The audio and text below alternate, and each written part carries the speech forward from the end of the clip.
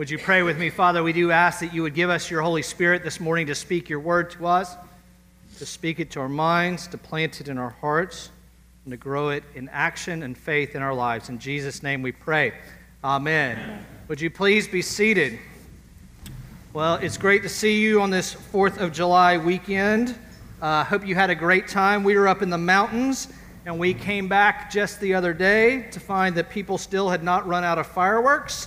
And till like 11 or 10:30 or 11 o'clock last night. We were very thankful for that as we were trying to rest for today.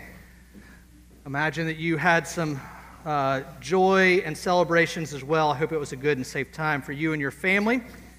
So I've got a personal question for you this morning. I know that you're really excited about. It's very personal and certainly a question that I'm pretty sure that none of you expected to be asked, and definitely not on Sunday morning during the sermon. Here's the question. Are you ready? Are you a hen like a chicken, or are you a hog like a pig? Turn to your neighbor and tell them which one you are. Are you a hen or a hog? All right, raise your hand if you're a hen. Raise your hand if you're a hen. All right, there's a couple of hens. Raise your hand if you're a hog. Okay, raise your hand if you're something between the two. I don't know what that would be. Seriously, it's an important question, and it is the question that Jesus asks this morning. I bet you're wondering where I saw that. It all comes from a quirky little story. There was once a hog, a pig, and a hen, and they lived together in a barnyard. Day in and day out, they spent their lives together, but also they were members of the larger community, the town in which the farm was located. And being good members, good citizens, they were attuned to the wider needs of their town. And they were aware that the local church was starting a program to feed the hungry. And so the hog and the hen discussed how they could help. And the hen said, "I've got it. We'll provide bacon and eggs for the church to feed the hungry." Brilliant, right? And the hog thought about the suggestion and said, "There's one problem with your bacon and eggs solution. For you, it only requires a contribution. But for me, it will mean total commitment." Now, that's what I expected, a groan, right? Not jokes, not my thing. But I don't know about you, but if I am an honest person, and I try to be, I am generally more chicken than I am hog. Especially if I'm talking about feeding the hungry. Now, I think that it's a gospel imperative that Jesus gives us the charge to feed the hungry and to care for the poor and to house and clothe and care for the widows and the orphans among us. I think that that is clear. If you read Matthew 25, you'll find it there. And yet, I can still tell you this, that I can't count how many times I've sat before a fine meal, something, whether I cooked it or whether I bought it, something that was extravagant, and I thank God for it. And then in the same breath, I've asked Him to help me to remember those who are less fortunate, who don't have anything to eat. What my intention is this: God, would you help me actually care for the poor? That's what I think my words mean. But if I look at my life, what my life says is that I'm not really that concerned about the poor. Just being honest, I'm not beating myself up. If I were really concerned for the poor, I would do more. And while I do things, the fact of the matter is, I'd much rather be a chicken contributing from time to time than being a hog who gives my whole life for it. If you were here last week, you heard Simon Gilbo give us a sermon, and he gave us an illustration at the very end of the sermon about his grandmother. And that story, go back and listen to it online if you weren't here, but at the end of her life, she decided to go back into the mission field. It was an inspirational and yet challenging story. But at the end of her life, she had spent everything that she had on communicating the gospel of God, on bringing the kingdom of God, bringing the grace of God to other people. and all she had left to leave her grandkids were some ratty old hand-knit sweatshirts, he said. She chose to exhaust every resource for God's glory, to bring the kingdom of God to the world. Now, I'm not sure I would say this to her face if she were still alive, but Granny Gilbo was a hog. She was a pig. That's the contrast. That kind of contrast is what Jesus is making for us this morning in the gospel.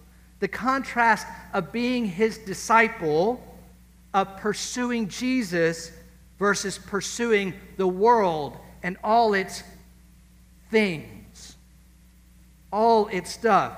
The contrast of pursuing comfort for yourself or bringing comfort to those who really need it by letting the kingdom of God, the good news of God, the resources of God to break into people's lives. It's the contrast of pursuing worldly power versus proclaiming the power of God through his Son Jesus, the power of God to forgive sins. Friends, that is God's call to us. It is the call that Jesus makes to each one of you to follow him. And as you follow him, let him heal you and forgive you and form you and shape you by his grace and love so that you are equipped and you are motivated to share that same grace and love with the people of the world. That is God's call. And this morning we begin a series called The Call, titled The Call. And so for the next 3 weeks, we'll look at the call of Jesus on our lives and where it's going to lead us. Where it's going to lead us. There was a Christian apologist. His name was Dave Hunt.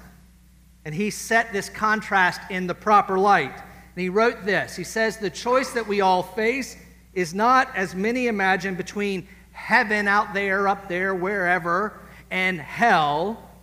Rather, the choice is between heaven and the way of the kingdom versus the world. Even a fool would exchange hell for heaven, but only the wise will exchange the world for heaven. Friends, our call is not simply to listen to what Jesus says, but to answer it with our very lives, to actually follow him. And I ask you this morning, will you exchange the world for God's kingdom? That, my friends, is the journey of discipleship. And this morning, we're going to eavesdrop on 2 or 3 conversations, 3 short vignettes, really, of would-be disciples, each one who has a slightly different issue with following Jesus. And as you look at Luke chapter 9, if we were to have printed it all, it would have been long. It would have been 62 verses. But if you were to look at the whole of chapter 9, you would see this journey of discipleship taking place, of it unfolding. At the very beginning, Jesus takes the 12 disciples and he sends them out into the world. He said, go out into the world. I give you my authority, I give you my power, and I want you to go out and do the stuff that I've been doing. He says, I want you to go out and I want you to cast out demons and I want you to heal sickness. I want you to bring the kingdom to the world. And so the 12 disciples, they go out and they do it and they come back and they're pretty surprised that all of those things happened. That the demons listened to them. That people were healed. That the things that Jesus does, the kingdom that God brings in, he's sending them out to do. And the thing is that throughout the history of the Christian church, we have believed that what Jesus says to the 12, he will later in the next chapter say to the 72, and then in the Great Commission he will say to us all, to each one of us, today in 2019, that we are to go with his power and his authority into the world. But not only that, but as Jesus sends them out, they see this happening. And then Jesus shows them what it looks like. In the middle of the chapter, he feeds 5,000 people. What it means to bring the kingdom of God to the world. He feeds 5,000 people. Then we hear Peter's confession that Jesus is the Messiah, that he is the Christ. It is the core confession that we all made. And then in verse 23, after making a broader invitation to other people, Jesus says this. He says, whoever wants to be my disciples must deny themselves and take up their cross and follow me. For us to be Jesus' followers is to deny ourselves and pick up what Jesus is doing. To choose the kingdom of heaven over the kingdom of the world, over our own little castles, to answer the call to follow him. And so he gives us 3 examples this morning and teaches us 3 things about being his disciple. The first thing he teaches us is that we need right understanding. The second thing we need is right perspective. And then the third is right focus. So the first thing, right understanding. It's just 6 verses. You can look with me there. The first would-be disciple of Jesus in our passage this morning is somebody who is willing but ignorant. He doesn't know what he's signing up for. He comes up to Jesus, presumably having heard a call to follow him, and he says this, I will follow you wherever you go. Now, I imagine that Jesus, knowing he's going to the cross, right, he's going to death, might actually chuckle himself a little bit, like, you don't really know what you're saying. See, at that time, it was not uncommon for in the Jewish faith for people to follow a certain rabbi. If you were someone's disciple, if you were a teacher or rabbi and somebody was following you, it would be for them a position of honor to be the teacher's disciple. And the more impressive the teacher you have, the more prestigious it was to be their disciple. Now, Jesus has done many miracles. He has been teaching. He's been throwing the religious establishment on his head. And it's not surprising, having done all this stuff, that somebody would come up and go, man, hey, you're pretty good. You're probably the best I've seen. I'm going to be your disciple. But Jesus, what he wants to do is he wants to make sure you know what that involves. And so it's sort of a word of correction. It's a word of teaching. And he says this, foxes have holes and birds of the air have nests, but the Son of Man has nowhere to lay his head. Basically what Jesus is saying is if you're going to follow me, it's not going to be very prestigious. It means that you're going to be homeless. It means that you're not going to have all the things. It's not a position of power. It's not a position of influence. Often it is socially unacceptable. It's not one of those in which you're going to focus on gaining more stuff because you're smarter and people want to hear from you. And it's likely going to involve rejection. You're choosing the way of the kingdom over the ways of the world. Perhaps you've experienced some of this yourself. Being Jesus' disciple means that you have to live counterculturally from the world's standards. You do different things with your money. You do different things with your time. You do different things with your life. Answering the call requires right understanding. Second thing Jesus does is he tells us that the life of discipleship, answering the call, means having right perspective. The second would-be disciple answers Jesus' call to follow me in verse 59 this way. He goes, let me first go and bury my father.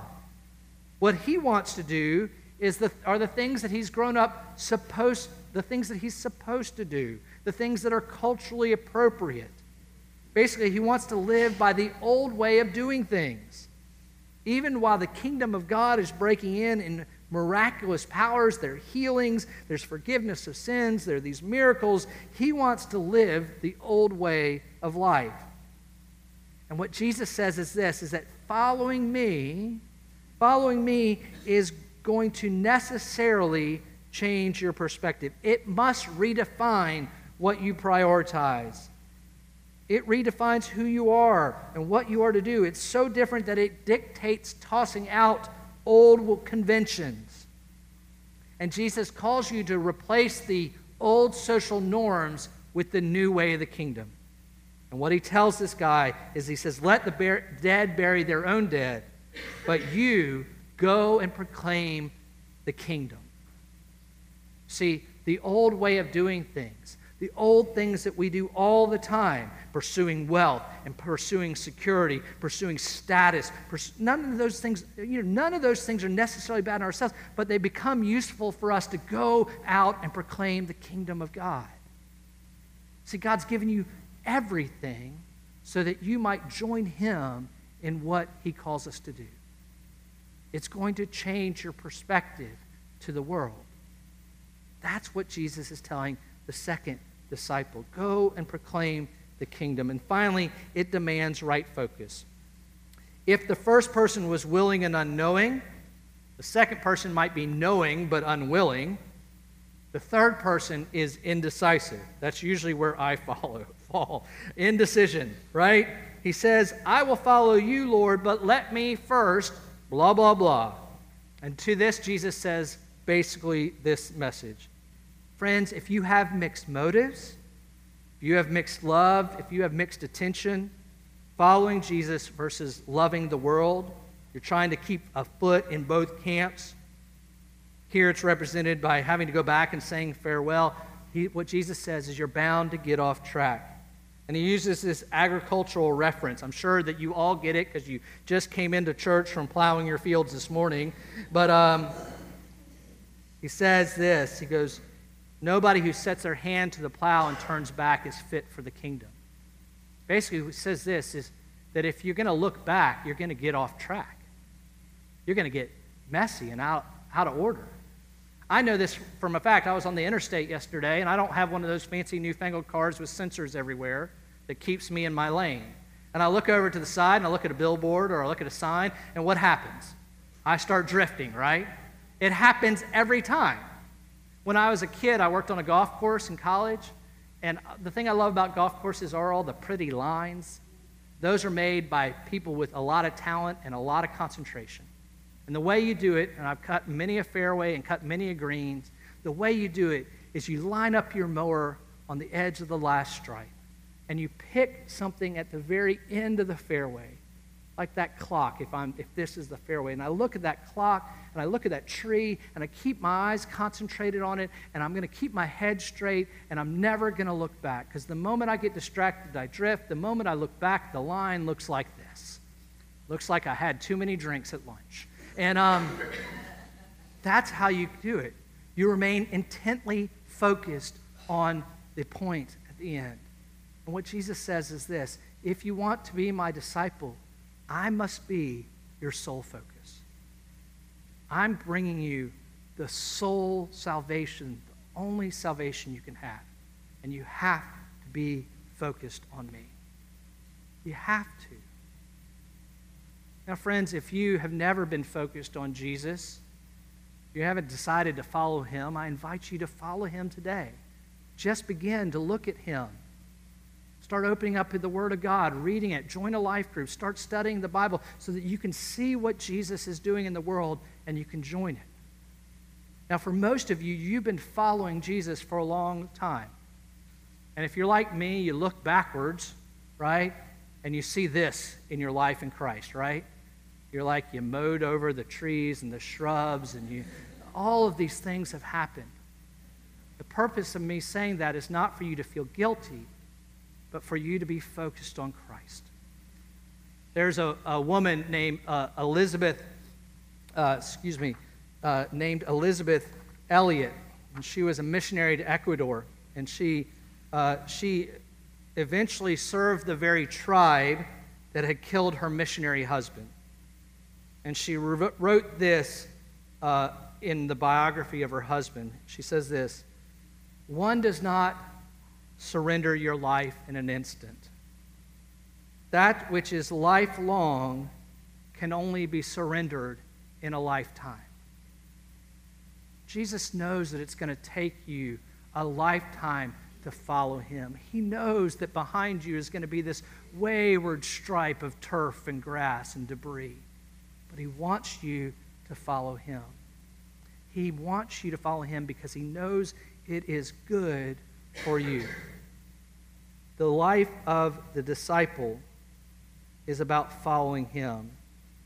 And he knows that for you to truly follow him, you're going to need to know what that life looks like. And that's what he tells us this morning. It's countercultural. It's sacrificial. It's being a hog and not a chicken. It's giving everything we have for his kingdom and his purpose. And he knows it's going to take the right perspective. He knows it's going to be challenging to our social conventions. He knows that he wants us to bring the kingdom. And he knows that it's going to be demanding. It's going to take concentration on him. Last week, we ended the service with a reading from The Last Battle. That's the last book in C.S. Lewis's Chronicles of Narnia. And one of the characters that C.S. Lewis writes in there is this unicorn named Jewel. And as Jewel entered into the new Narnia, the new kingdom, the new world, this is what Jewel says: "This is the land I have been looking for my whole life, though I never knew it until now. I want to come further up and further in." Friends, the kingdom of God is the land of true freedom. It's the freedom from the burdens of our materialism, from our debt, our competition with the Joneses. It's the land of real purpose. The answers the question, what are we here for? Is there more to life than climbing ladders and collecting stuff and storing stuff? Instead, you're looking at how you can use all that God's given you for the kingdom to bring others to you. And for this morning and over the next 3 weeks, I want to invite you to follow him, to learn about where he is leading you and how he wants to shape you. Let us pray. Father, I do thank you that you have called us to follow you, that you've given us freedom in you. We ask that you would equip us to be your disciples, that you would help us to have the right understanding of what that means, that you would help us to carry the right perspective when we look at the world and what it's calling us to, that we would choose to follow you, and that we would have the right focus, that as it is demanding, that we would keep our eyes on you. Lord, we love you and we praise you, and we ask you to equip us for this by the power of your Holy Spirit. In Jesus' name we pray. Amen.